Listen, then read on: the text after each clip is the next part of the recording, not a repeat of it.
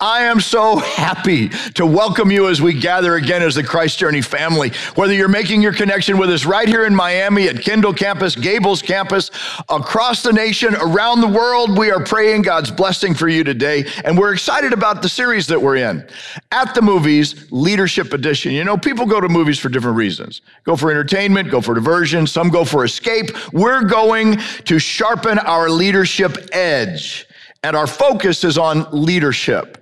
At the Movies, Leadership Edition. We're looking at leadership essentials, and we are blessed at the same time to be opening Paul's letter to the Philippians, one of the most personal and autobiographical of all of Paul's letters in the New Testament. It's a kind of leadership journal from his life, from which we can learn how to lead our lives better as well. And speaking of that, what we learned at the first was that all true leadership is self-leadership. If you want to be a better leader at home, on the job, at your church, on the athletic field, in whatever your chosen endeavor, then start by leading your own life. And as you lead your life well, others will benefit. Now, if you're wondering, what kind of church goes to the movies for teaching material? I would say the kind of church that follows Jesus. Our purpose is to find and follow Christ. Jesus said in Mark chapter 4, verse 34, it says that he was never without a story when he spoke. Movies are the stories of our day, so we are engaging the conversation, seeking to bring the Bible to life in today's world. Last time we were together, we learned that our first leadership tool in the essential leadership kit was cause. A leader must have some commanding focus, that pulls a compelling vision of a preferred future, a cause, a calling, something that needs to be done in this world. And Paul had that founded in Christ, called him to a cause worth pursuing with all of his life, all of his strength, every day of his life. Today, a second essential, so do you have a cause? What is God's calling on your life? Second essential is not only being a leader, this is not only indispensable to being a leader, but also to leading your own life well. And it's courage. Courage.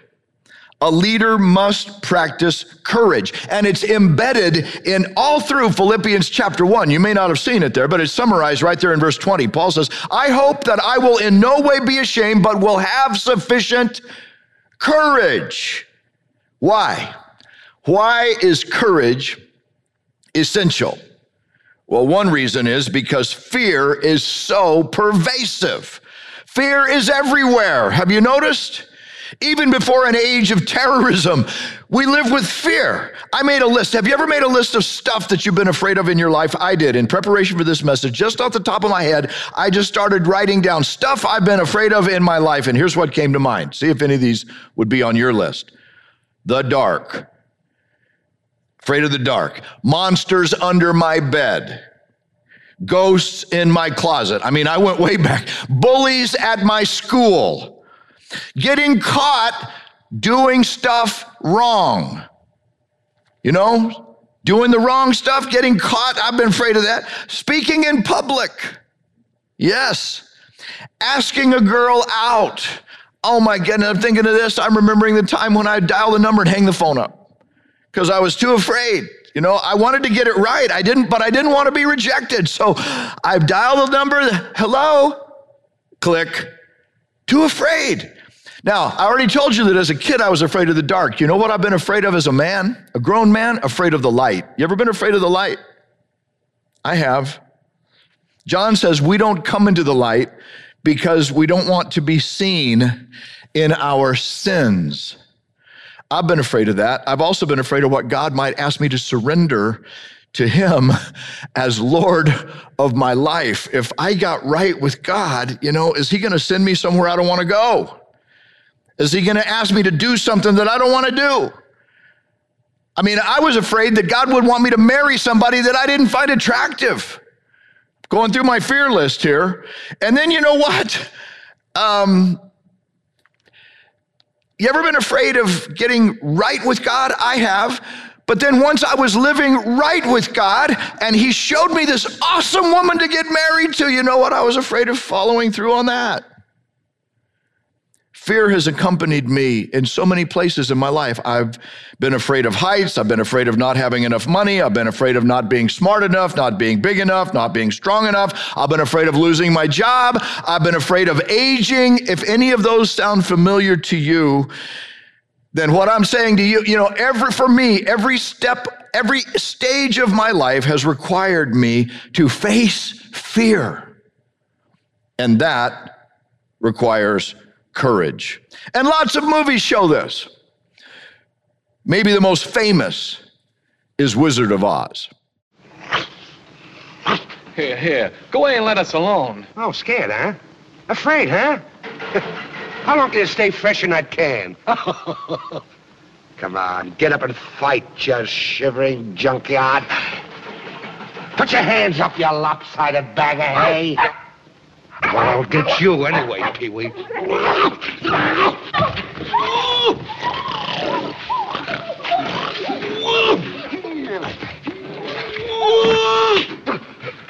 Shame on you! My goodness, what a fuss you're making. Well, naturally, when you go around picking on things weaker than you are, why, you're nothing but a great big coward. You're right. I am a coward. I haven't any courage at all. I even scare myself. Oh, that's too bad. Don't you think the wizard could help him, too? I don't see why not. Why don't you come along with us? We're on our way to see the wizard now, to get him a heart. And him a brain. I'm sure he could give you some courage. So what we see in the movie is the Cowardly Lion isn't the only one who's scared. Tin Man's afraid that he lacks heart. Scarecrow fears that he's not smart. And Dorothy's afraid that she'll never get home again. The American Film Institute lists The Wizard of Oz, as one of the greatest films in cinema history. The United Nations lists it as one of the few films in its cultural organization's Memory of the World Register. And you know what? The story is about gathering courage. Where do we gather courage to face our fears? And that's the childhood story. Now, another story from childhood that you might remember as I do is the story of Pinocchio, the wooden puppet. And then thanks to the blue fairy, his maker Geppetto's wish is granted. But listen to what the blue fairy tells Pinocchio if he wants to be a real boy. Little puppet made of pine, wake. The gift of life is thine.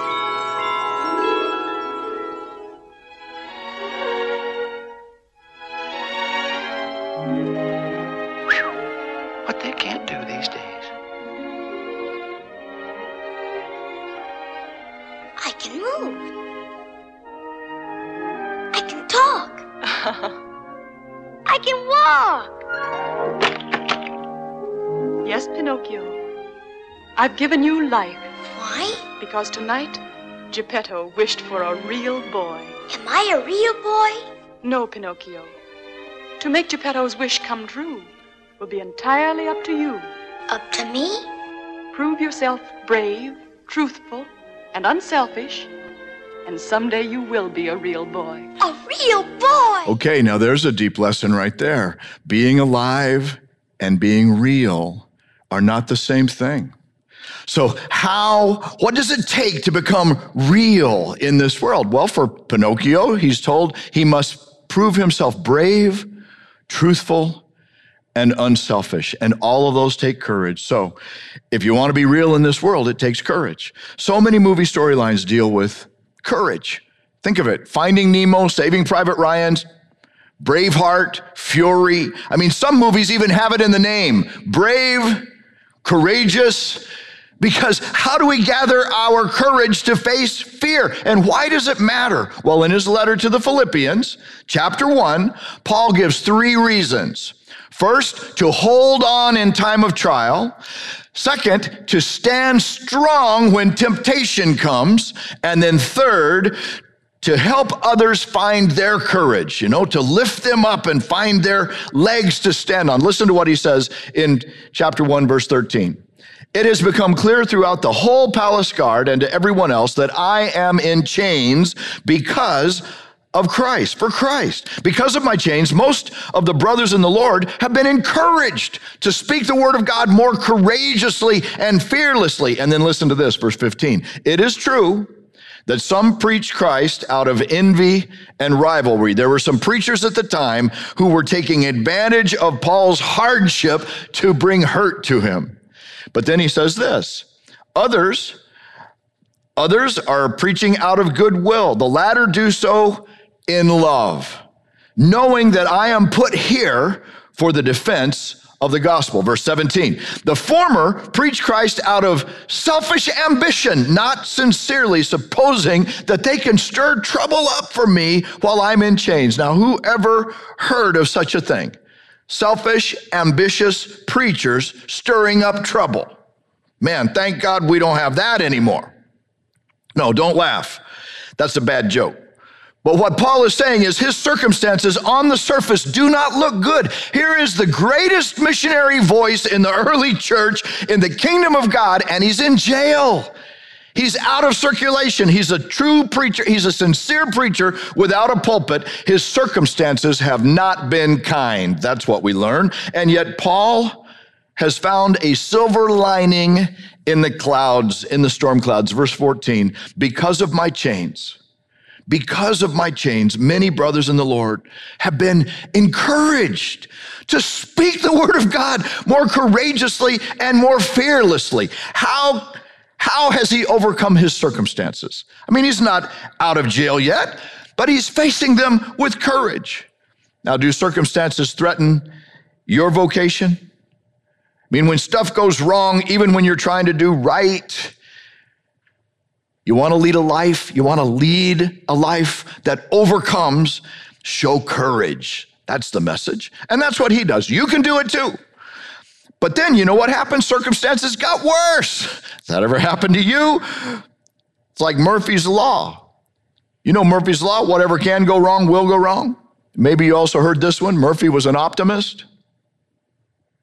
For Paul, at the same time that some are trying to break him down and take him down from the outside, and he's imprisoned and he's in chains on the inside, selfish and ambitious preachers are trying to rub salt in his wounds at the same time. And yet look what he says, verse 18. The important thing is that in every way, whether from false motives or true, Christ is preached.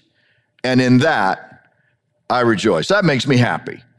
So how do you choose joy when others are trying to hurt you, when others are trying to create pain, when people are criticizing and misrepresenting you, when they are verbally opposing you and even trying to stir up trouble for you? That ever happened for you? What does Paul say he does? Verse 18 and 20, I will continue to rejoice. I am choosing joy. It's like he knows the joy of the Lord is my strength. And then he says this, for I know that through your prayers and the help given by the Spirit of Jesus Christ, what has happened to me will turn out for my deliverance. Prayers, Holy Spirit power, deliverance. And I eagerly expect and hope, full of hope and expectation, that I will in no way be ashamed, but will have sufficient courage, so that now, as always, this is the way that he's choosing to live his life, Christ will be exalted in my body, whether by life or by death. How does he endure criticism and opposition? He says he's depending on the prayers of others, the power of the Holy Spirit, and then he's choosing joy to show courage in the face of his circumstances. Do you have, let's just ask ourselves that for a moment, do you have others praying for you in your time of need? That's the place to start. In your group, in your family, ask for prayer. And then trust the power and presence of the Holy Spirit to be present and powerful in you. And then expect him to show up. Verse 20, he eagerly expects to have sufficient courage. Now, what about this? When does he say that? When does he say he's expecting his courage to show up? In his very time of need. in the field of conflict. Listen, he's not on the bench thinking, well, when I get in the game, I'll have courage. No, he's in the game. He's already taken the hits. And he's saying, and I expect my courage to hold out. That's where you'll find courage too, as you go. He's saying this, from the field of conflict in the heat of battle, expect God to help my courage hold out. Every worthy endeavor, every new adventure in life will call you to grow through your fear. Courage is an absolute leadership essential to overcome circumstances, to endure criticism, to push through fear, to overcome opposition, and then to help others find their way as well. Verse 27, he turns his attention to what the church is now going through. It's not just about him. Now he's thinking about them. What are they feeling? What are they facing? And then he says this, so whatever happens, it's like he's saying, okay, you've seen my life. You know what's been happening to me. You know the stuff I've been enduring. Whatever happens, conduct yourselves, lead your own lives in a manner worthy of the gospel of Christ. Stand firm in one spirit, contending as one man, fighting in the strength of unity for the faith of the gospel. And verse 28, here we nail it again. Look at this. Without being frightened in any way by those who oppose you. It's an appeal to courage. For courage. Verse 29, for it has been granted to you to not only believe in Christ, but also to suffer for him. Since you are going through, we're not getting stuck in, we're going through the same struggle that you saw I had. Paul sees his experience and that which others are going through as an encouragement to be able to help them find their courage too. So let's sum up real quickly here, okay? How do you develop courage? First, you hold on in trial. You don't bail, you don't hide, you don't run, you don't dodge. You hang in there even if you don't understand it, even if it doesn't make sense on the outside to you. You know, in the movie Evan Almighty, Evan's wife and his kids have bailed. They've left him. They think he's crazy. It's like he thinks God wants him to build an ark in the middle of Washington, D.C., So you know what God does? God is played by Morgan Freeman in the movie, and he meets Evan's wife. Of course, she doesn't realize it's God when the meeting is happening. Excuse me, can I get a refill, please? Coming right up. Excuse me, are you all right? Yeah. No, it's a long story. Well, I like stories. I'm considered a bit of a storyteller myself. My husband? Have you heard of New York's Noah? The guy who's building the ark. That's him. I love that story. Noah and the ark. You know, a lot of people miss the point of that story. They think it's about God's wrath and anger. They love it when God gets angry. What is the story about then, the ark? Well, I think it's a love story about believing in each other. You know, the animals showed up in pairs. You know, they stood by each other, side by side, just like Noah and his family. Everybody entered the ark side by side. But my husband says God told him to do it. What do you do with that? Sounds like an opportunity. Let me ask you something. If someone prays for patience, you think God gives them patience? Or does he give them the opportunity to be patient? If they prayed for courage, does God give them courage, or does he give them opportunities to be courageous? If someone prayed for the family to be closer, do you think God zaps them with warm, fuzzy feelings? Or does he give them opportunities to love each other? Well, I gotta run. A lot of people to serve. Enjoy.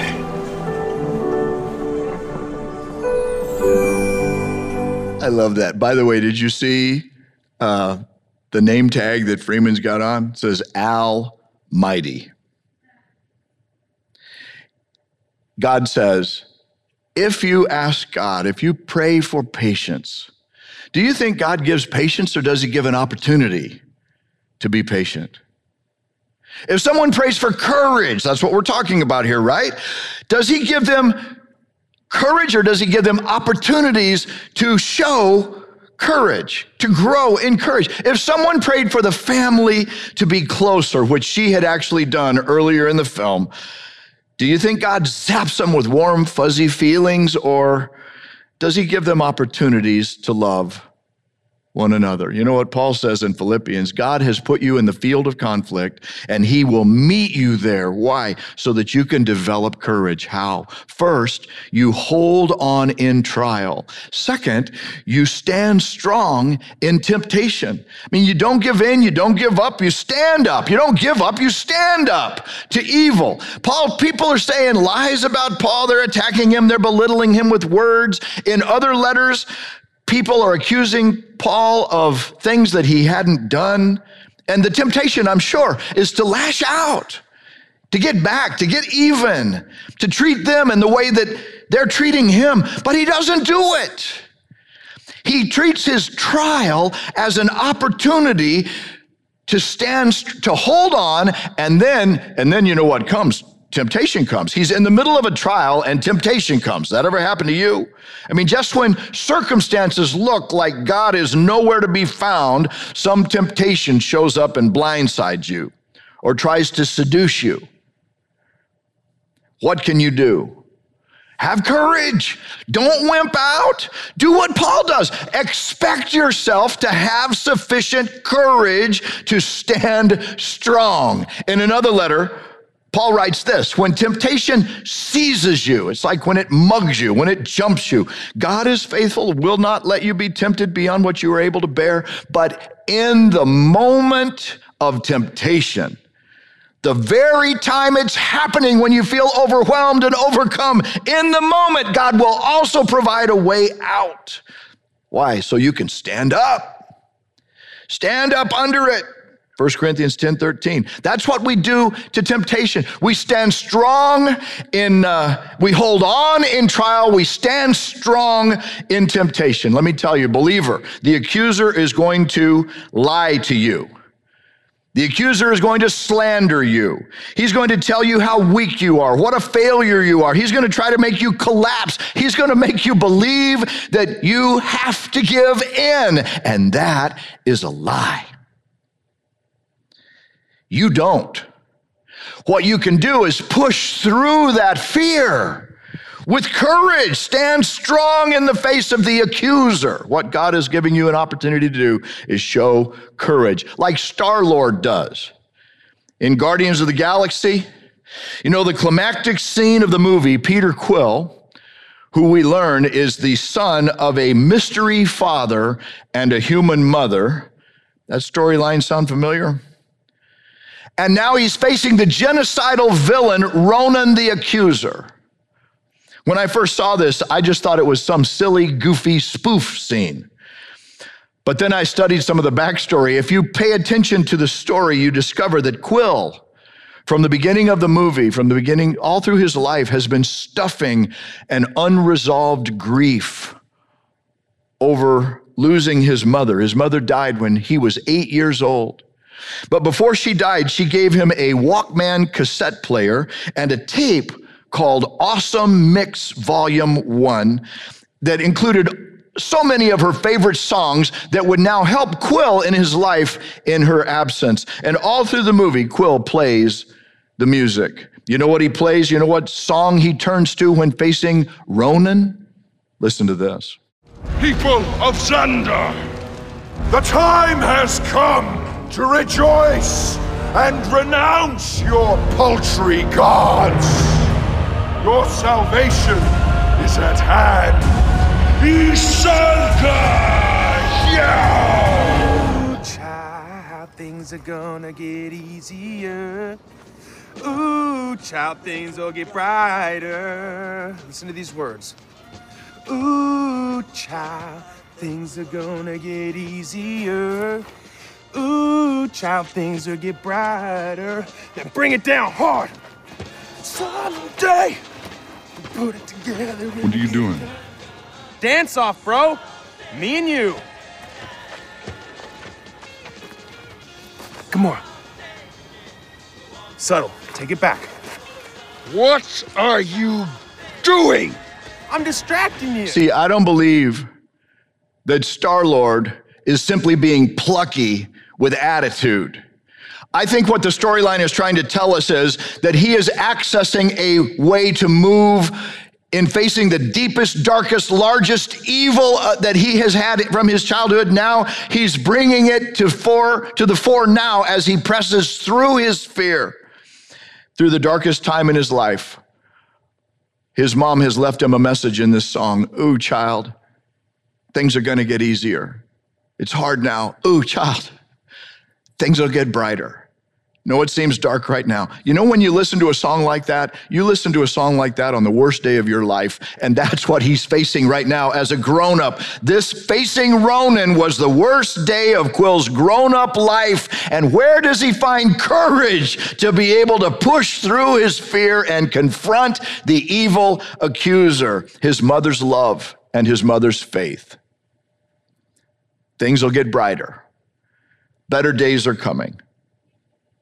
You know, the book of Revelation says that believers also face the evil accuser who accuses us before God day and night. Revelation 12:11. They overcame him, though. They overcame him by the blood of the Lamb, by the word of their testimony, and they didn't love their lives so as to shrink from death. That sounds like courage to me. Courage that flows from God's love and from Jesus' blood and the power of your own Christ story that helps us not fear death. Did you know that your faith story in coming to Christ has the power of God in it? Your story of faith can overcome the accuser. That's why it's so important to tell it, to share your story every chance you get. You said, but I'm scared to tell other people about Christ. That's why it's so important.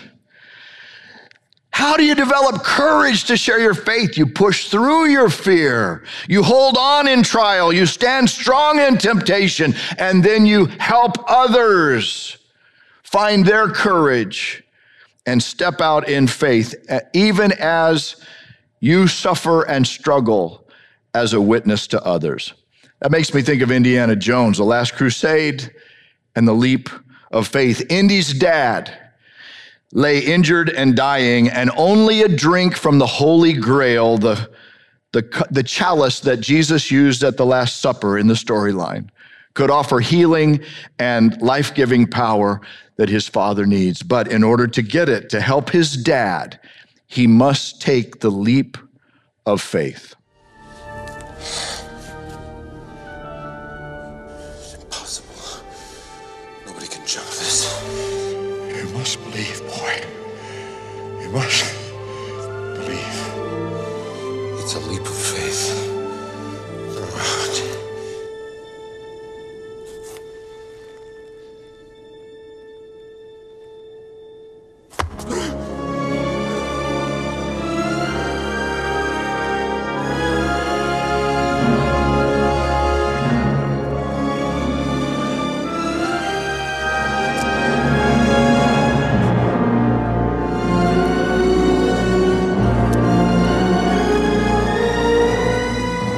Amazing special effect, right? Love that scene. Now, we know that there is no power in the literal cup, but we trust that Jesus Christ is the cup of God's salvation to us. And as we trust him, when we receive him, his victory over sin, his victory over death become ours. And as we drink of him, then his life becomes a part of our life. How can others come to trust and receive him? It's only as those of us who already know him step out and take the leap of faith, so to speak. We share by faith. And because Indy stepped out in courage, his loved one was saved. Courage is a leadership essential. especially if you want to lead others to find and follow Christ, which brings us to the why again. Last week we said the first leadership essential is to have a cause. There is no greater cause in life than to share the love of God through our life with the world in whatever endeavor we find ourselves. And now we've seen today how to develop courage. But if you're wondering, why would I want to? Why would I want to do that? Here's the answer: because it's the only way that love travels. Love travels through courageous faith. It's the way God's love comes to you. It's the way that God's love gets through you to others. It takes courage for you to step out and help others find their way. One final clip, William Wallace. He's talking to Robert the Bruce, one of the nobles in Braveheart. We need the nobles. We need them. Aye. Now tell me, what does that mean to be noble? Your title gives you claim to the throne of our country, but men don't follow titles. They follow courage. Now our people know you. Noble and common, they respect you. And if you would just lead them to freedom, they'd follow you. And so would I. So what does it mean to be noble? It means to live courageously. It means to show love, right? Courage is not what does he say? Men don't follow titles, they follow courage. And if you would just lead them to freedom, they would follow you. And so would I. People find and follow Christ when Christ's followers help them and lead the way. Courage is not the absence of fear. Courage is acting in spite of your fear. So the bottom line of the whole talk is right here. The only way to get unstuck, you feel stuck in life, you feel stuck in fear, the only way to get unstuck is to move forward through your fears. And that is where courage will meet you. Now, where do you need to move forward today? Is it to hold on in your trials? Is it to stand strong in temptation? Is it to reach out and help someone else find their way by serving or sharing Christ with them? Then I just want to challenge you. Do it. And maybe you're here at the invitation of a friend. That's how you came to join us today. May I pray that God will meet you at the precise place he would lead you to take your next step of faith. Shall we bow? Lord God, we thank you for the gift of life, for the profound gift of love, and for the opportunity to experience your eternal life when others have the courage to share your love with us. And we're especially praying today for someone who is ready to take the next step of faith in their life, not only to hold on in trial and to stand strong in temptation, but to step out and to share you with a loved one in need. And for someone who's listening in right now, who knows this is my moment. If that's you, may I offer a prayer and invite you to join me in it right now? Lord Jesus, I can hear you calling me. I sense you calling me. And so I'm responding, and I want to step out to follow you too. Forgive my sins, come into my life, and now lead me that I might lead my life in a way that honors you. Thank you for the cross. Thank you for the resurrection. Apply them to me as I now receive the gift of salvation and make my prayer in your name. Now our heads still bowed. But if you prayed to ask Christ to come into your life in the forgiveness of sins, and you would let me invite God's blessing upon your next steps of faith, would you just simply raise your hand wherever you're joining us right now? Online, you can click that orange banner and we'll join you in our prayers as well. Kendall campus, Gables campus, wherever you're. Lord, for every uplifted hand that signifies a responsive and open heart, we pray now that your Spirit would fill them with love and joy and peace, your own presence, and that they would feel your smile upon their life as they take this step of courage In your name we pray. Amen.